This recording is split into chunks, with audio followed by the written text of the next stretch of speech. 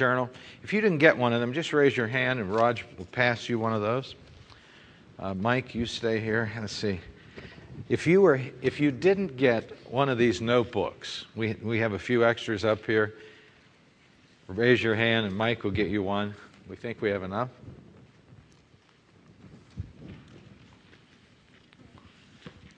What we're talking about these days is trying to let prayer change your life. And if you learn to pray, it will change your life. And if you don't learn to pray, guess what? It won't change your life. Whenever you get in the proximity of the Lord, things change, because when God comes on the scene, nothing remains the same. You've heard people say before, you and God are a majority. That is an understatement. It really is. As they're passing out that little piece of paper, I want to encourage those of you who, maybe this is your first session, this is the third session on prayer. I want to encourage you to go to our website, our internet site, and go to our church site, go to the messages, and you'll find the last 2 Wednesday night sessions on there. So go back and catch up, okay?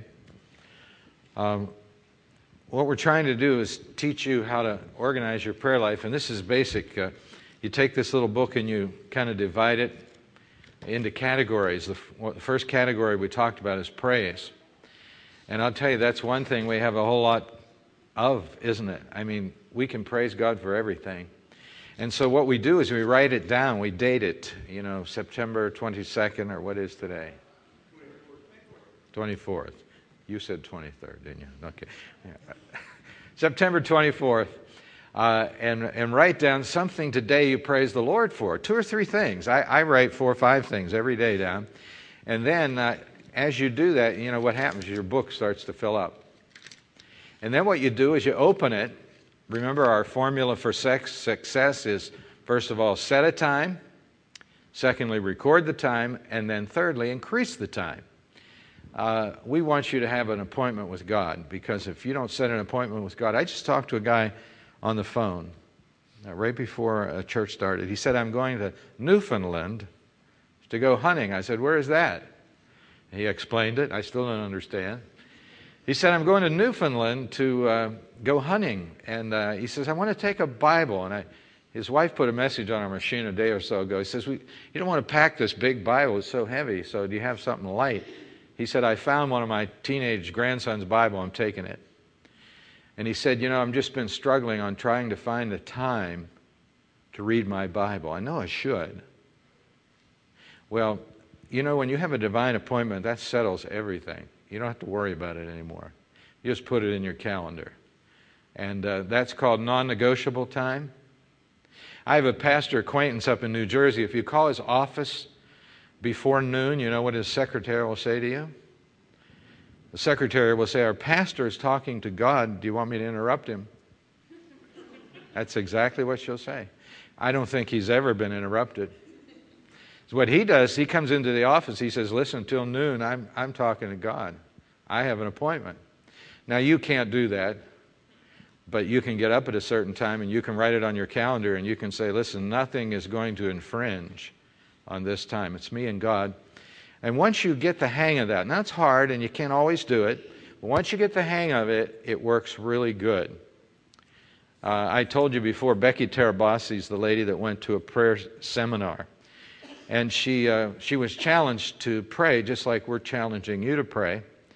And at the end, they made out commitments to the Lord. And her commitment was to begin to pray an hour a day for the rest of her life. And in her book, Let Prayer Change Your Life, it says she went home, she didn't know how to do that. It's kind of like marriage. You make a commitment for better, for worse, for richer, for poor, and sickness and health, and you don't know how to do it, but you learn. And so that's what happened. That's what happened with her. She went home, she set her oven timer to for an hour, and she says, God, I don't know how to do this. And so Diane, our secretary, called her about 6 months ago, because I like to keep up on how she's doing on her commitment to God, because when you put it in a book, people check up on you. And she said, her secretary said she's doing really good. She's prayed 22 years, 1 hour every day. And now she has a worldwide prayer ministry. She travels all over the place teaching people how to pray. And here was just a housewife. Actually, she was a teenage alcoholic who came to Christ, was, I think, led to Christ by a janitor in some church that had enough compassion to reach out to her and win her to Christ. But she made that appointment with God. Corrie ten Boom says, don't pray to God when you feel like it. Make an appointment with the King and keep it. And so we just have to prioritize God in this whole thing. And so when you write your prayer requests down, you always have them. You know, you don't have to think, where should I start? Well, my mind is over here. I can't think of anything. You just open your book. Pray with your eyes open, of course, with a pen in your hand. Take notes like you're at a meeting with the chief executive officer of your life.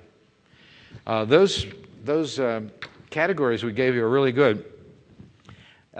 There's too many of them for you to start with. There's probably too many of those there for a long time. But you can pick out the ones. You have people in your family that need Christ. Write their names down. Write down when you're starting to pray for them every day. That the Lord will open their hearts, send people into their life that will change their life. Physical healing. Boy, in a church like ours, we have people that need physical healing all the time. And so we put their name in there so that when it's our time to have an appointment, we open it up. We're right there. We're not lost. We're not trying to think who's sick. We got it all in our book. It's all in writing. The right way to pray is to write it all down. I want to go on record to say you'll never have a big prayer life unless you write it all down. Matt Pettigrew is the prayer. He's our giant prayer in the church. I understand he has a list of names that he's been going over for years praying, but he has it in writing. And so you go and take this simple little booklet and this thing and start to put your prayer requests together in writing. And then keep this with your Bible. And everywhere you go, or carry it with you. Somebody asks you to pray for somebody, say, hey, stop. Let me get your name. Write it down. Because you know what will happen. You'll say, somebody will give you their name, and you know what will happen, don't you? Sure, I do too. It won't happen. So go to the website and pick up on that. I want to give you a scripture or two tonight. If you'll turn to Acts chapter 6. And some of you did bring your Bible, and if not, there's a red one there in front of you. The church was just getting started out here in Acts chapter 6, and every church, as you know, should be in spiritual business, and when you're in spiritual business, you're in war.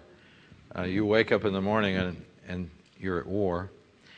In Acts chapter 6, verse 1, it says, now in those days when the number of the disciples was multiplying, there arose a complaint against the Hebrews by the Hellenists, two groups of people in the church, because their widows were neglected in the daily distribution, those people who spoke Hebrew and those people who spoke Greek. Then the 12 summoned the multitude of the disciples and said, it is not desirable that we should leave the word of God and serve tables. What happened is all the people in the church were involved in all the hands-on ministry. And the 12 who are the leaders of the church, they were down there right in the kitchen serving dinner to everybody. And you know when you do that, you can't do the necessary things. And they said, listen, this has got to change. Verse 3. Therefore, brethren, seek out from among you 7 men of good reputation, full of the Holy Spirit and wisdom, whom we may appoint over this business. And really what he's saying right here is you got to get your church organized. There has to be like a dinner committee or a dinner team. People don't care for that word committee too good. There has to be like a dinner team, and there has to be this team and that team and that team, because that's just the way it has to happen. Church has to be organized. And so their problem was they weren't organized.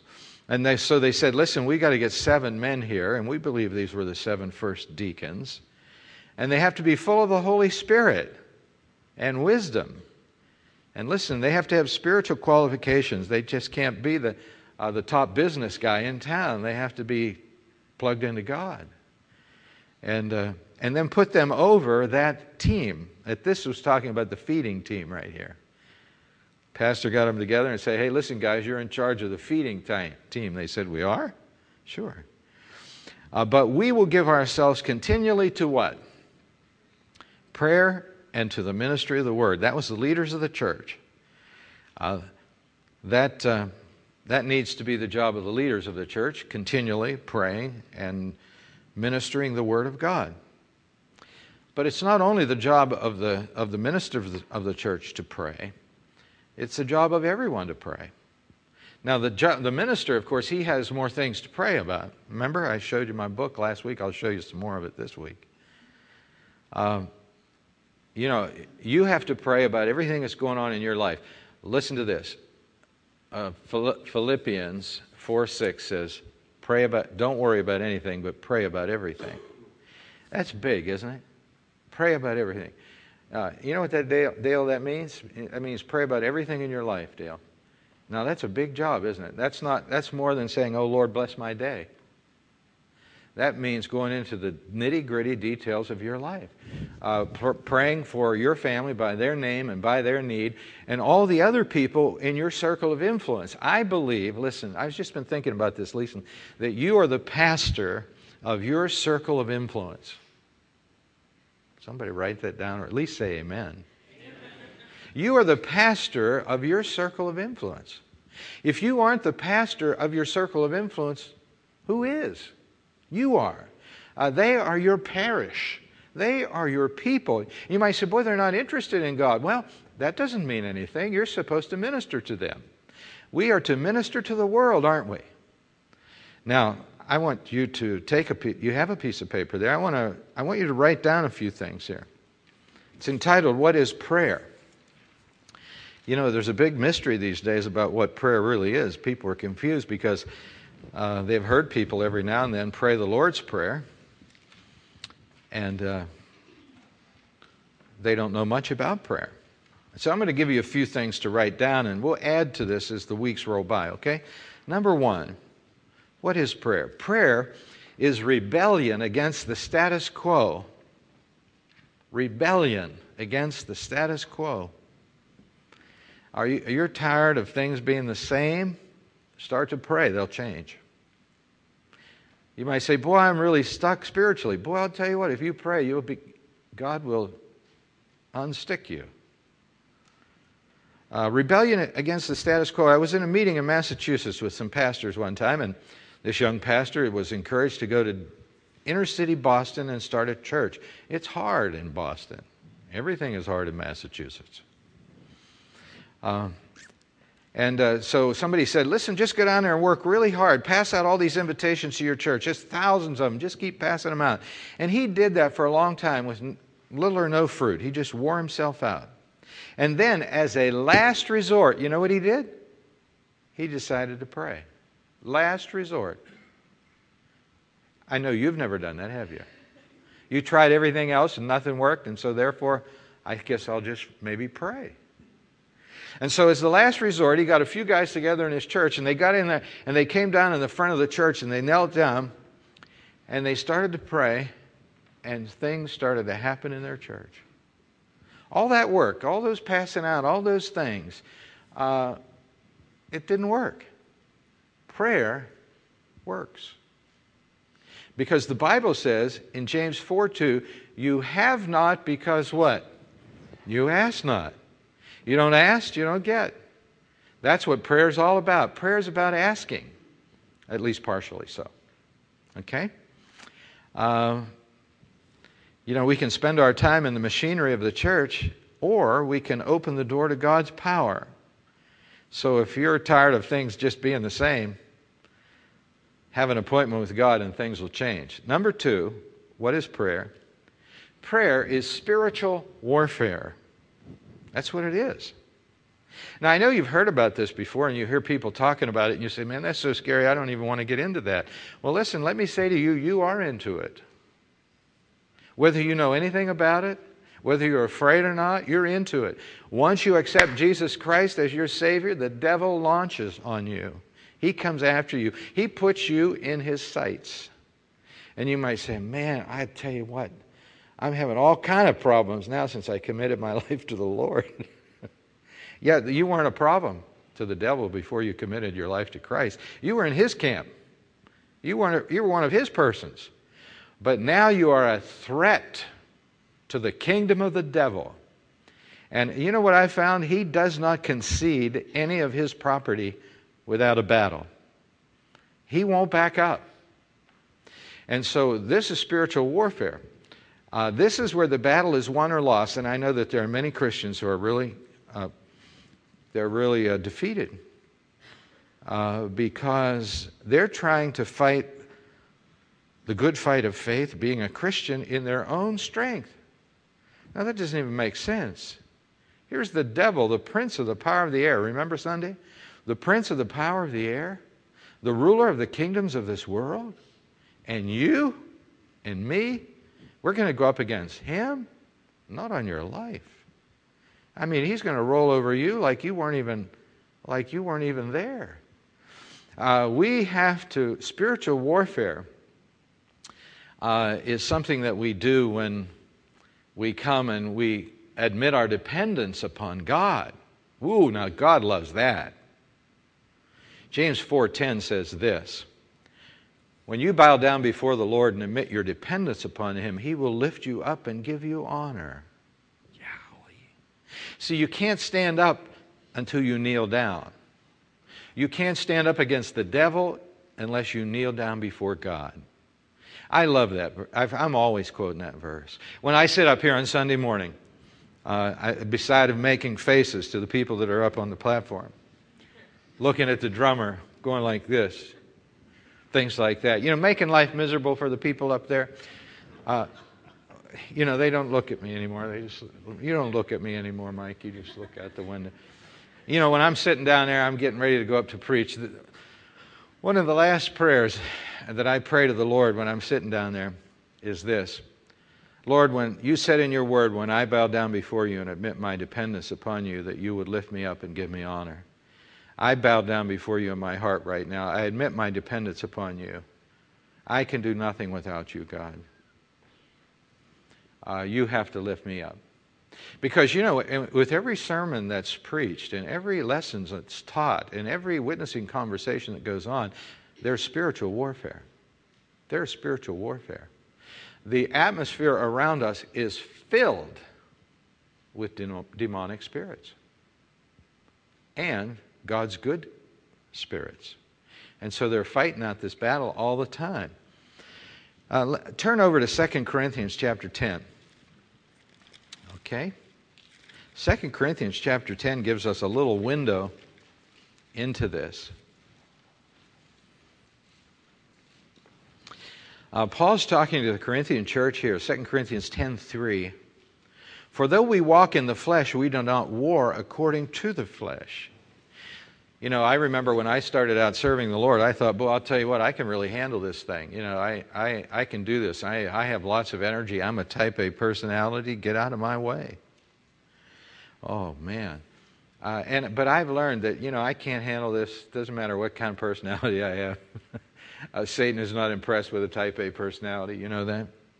The Bible says, even though we walk in the flesh, we do not war according to the flesh. Spiritual warfare is not what you can do in your flesh. It's not what you can do with your brain. It's not what you can do with your expertise or your determination or your discipline. It just won't work. Look at verse 4. For the weapons of our warfare are not carnal, but mighty in God for pulling down strongholds. God says, listen, fleshly weapons will not work. Spiritual weapons work. Verse 5, casting down arguments and every high thing that exalts itself against the knowledge of God, bringing every thought into captivity to the obedience of Christ. Now that last statement is so powerful right there. I believe this, that God wants our thoughts to be into captivity to the obedience of Christ before other people's thoughts will come into captivity to the obedience of Christ. You know, we pray for somebody else and say, Lord, fix them. God wants to fix us first. And then when he fixes us, then we're ready to deal with other things. But this is spiritual warfare that we're in. It places you in the action. Now you have a choice. You can be a spectator or a participant. Now, let me tell you, spectating is a little easier. Okay? And you're sitting there and you're saying, I've always liked to take the easy way out. Well, you can do that if you want. But let me say this, if you choose that, you won't get a good result. You won't get the result you need deep down in your heart. You can be a participant. And when you become a participant and you engage in spiritual warfare, you get wounded, you get hurt, all kinds of things happen to you.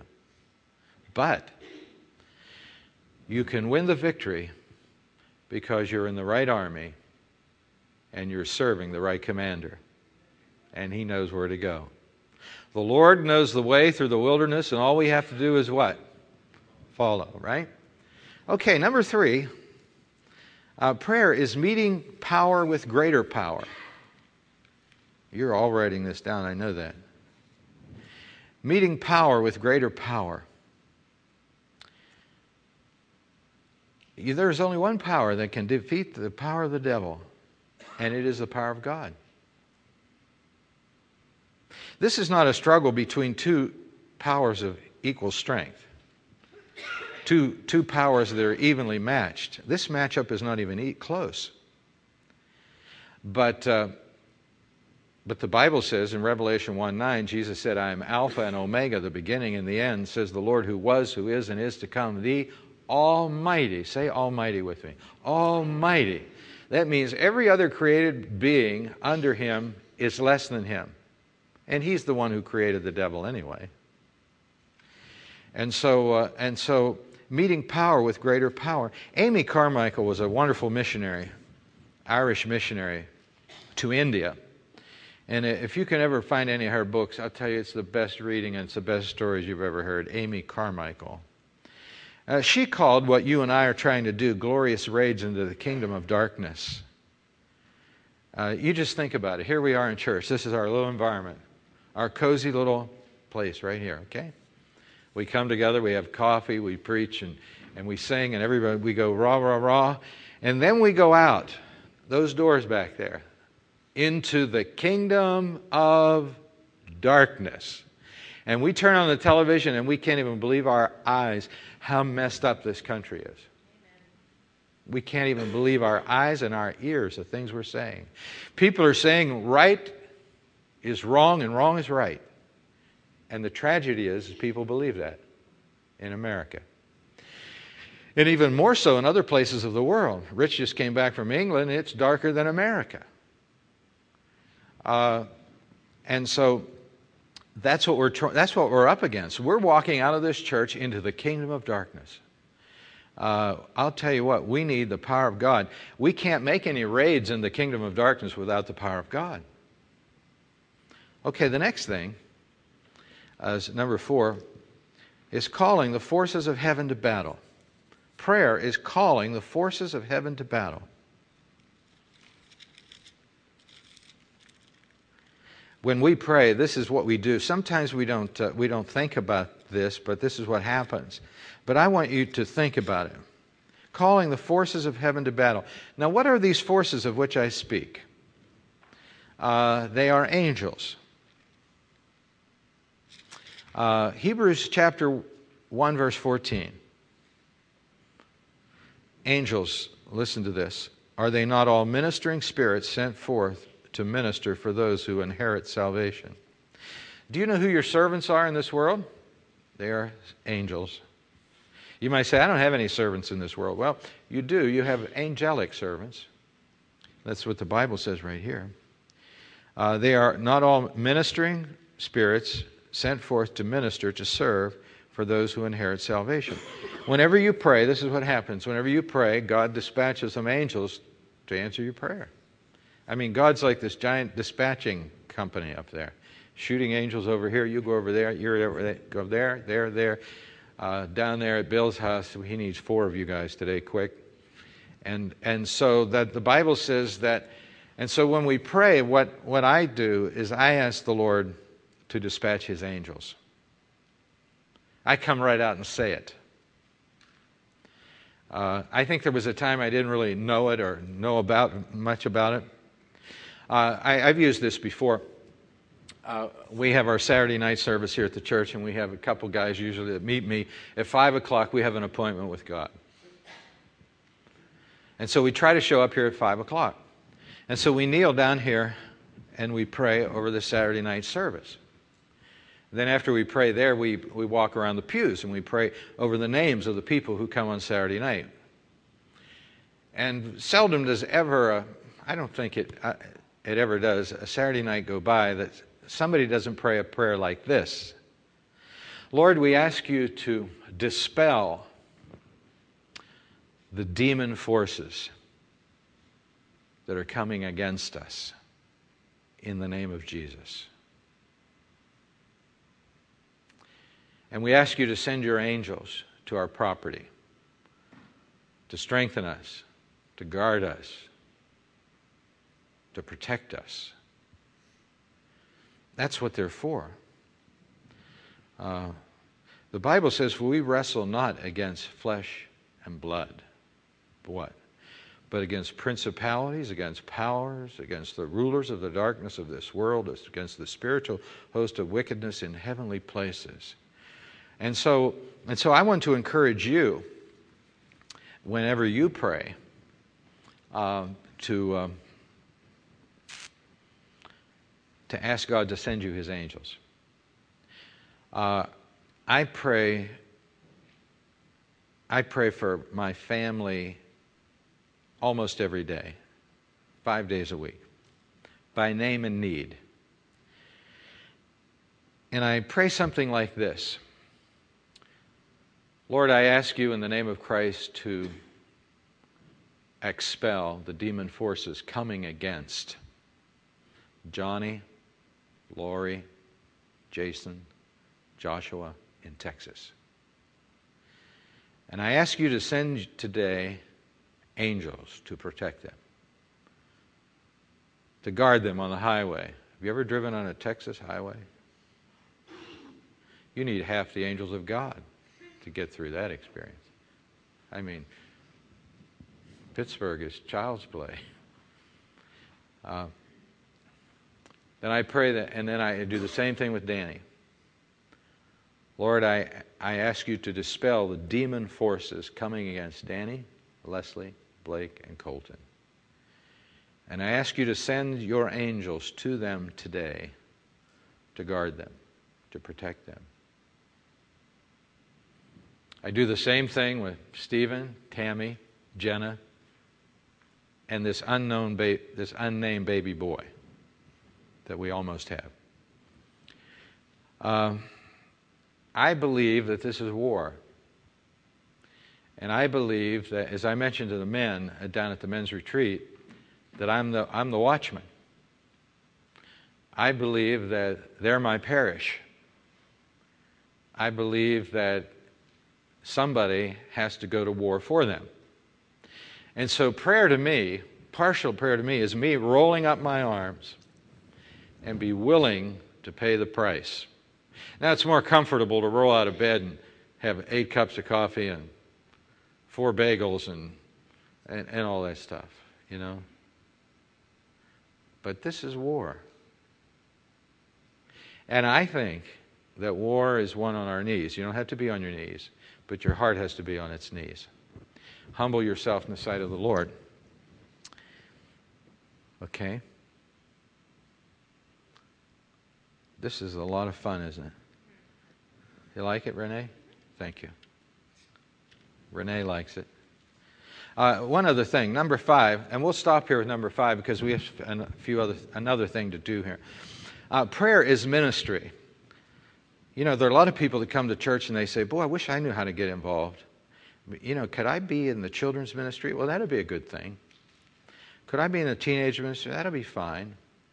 Everybody needs to be in the prayer ministry. Everybody in the church. This is something we can all do.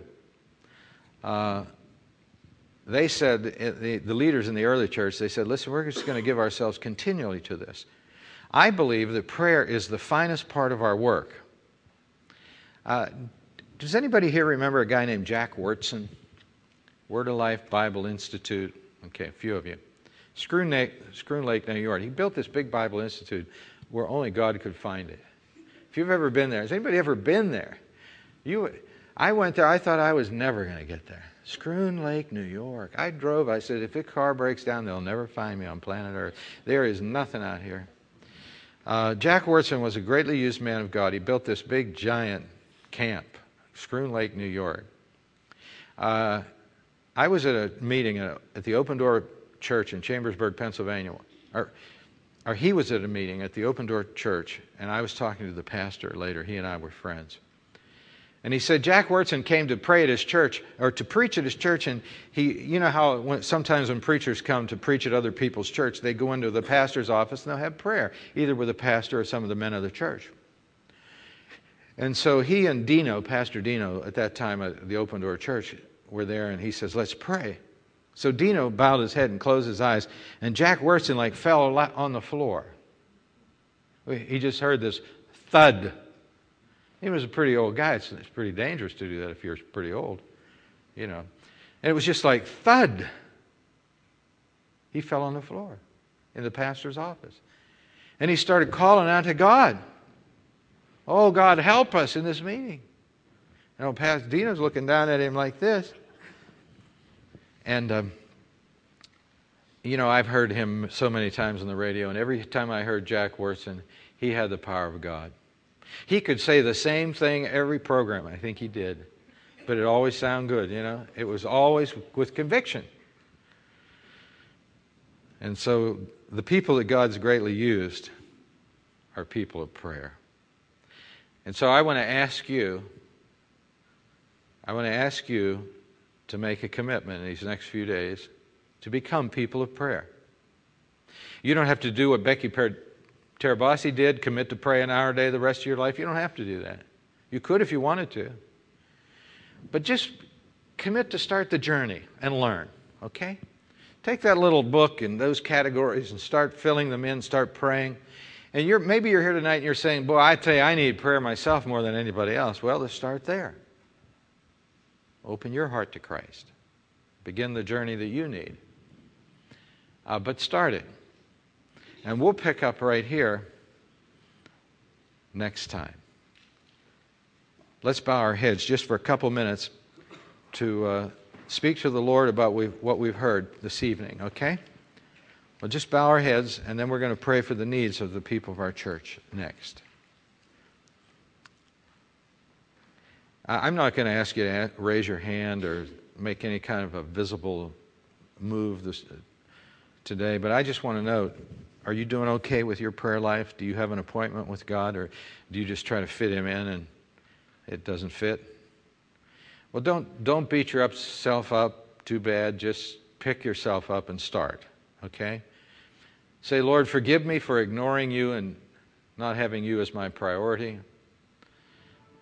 Just help me to have a divine appointment, Lord. Just take your calendar tonight, open it up before you go to bed, write Jesus in there. Maybe it's 15 minutes to start with. Maybe it's a half hour, whatever. Just write Jesus in there and say, Lord, I'm going to put you on my appointment book. Okay? Maybe you're here and you have a really good prayer life, and I want you to thank the Lord that you do, because you're not a spectator, you're a participant. And you might say, boy, Pastor, my life has been so hard recently. I've had so many errors, so many things coming my way, I can't even hardly catch my breath. Well, that's the way it is when you're at war. I don't have a whole lot of consolation for that. You just have to be tough.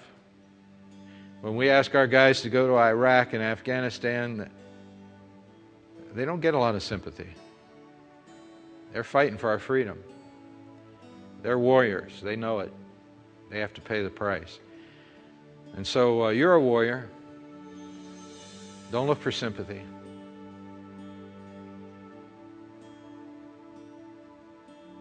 Just say, Lord, I need you. Arrows are flying everywhere. God, help me. Dear Lord, now we thank you for just the things we've heard tonight and some of these principles about prayer, we pray that you'll help our people as they apply them to their life. May you raise up people in this room tonight who will begin to grow in prayer and get off the spectator bench into the participant bench and start playing the game, fighting the war, making their family and their circle of influence their parish. In Jesus' name we pray. Amen. Okay, what we're going to do now is we're going to move around the auditorium. For those of you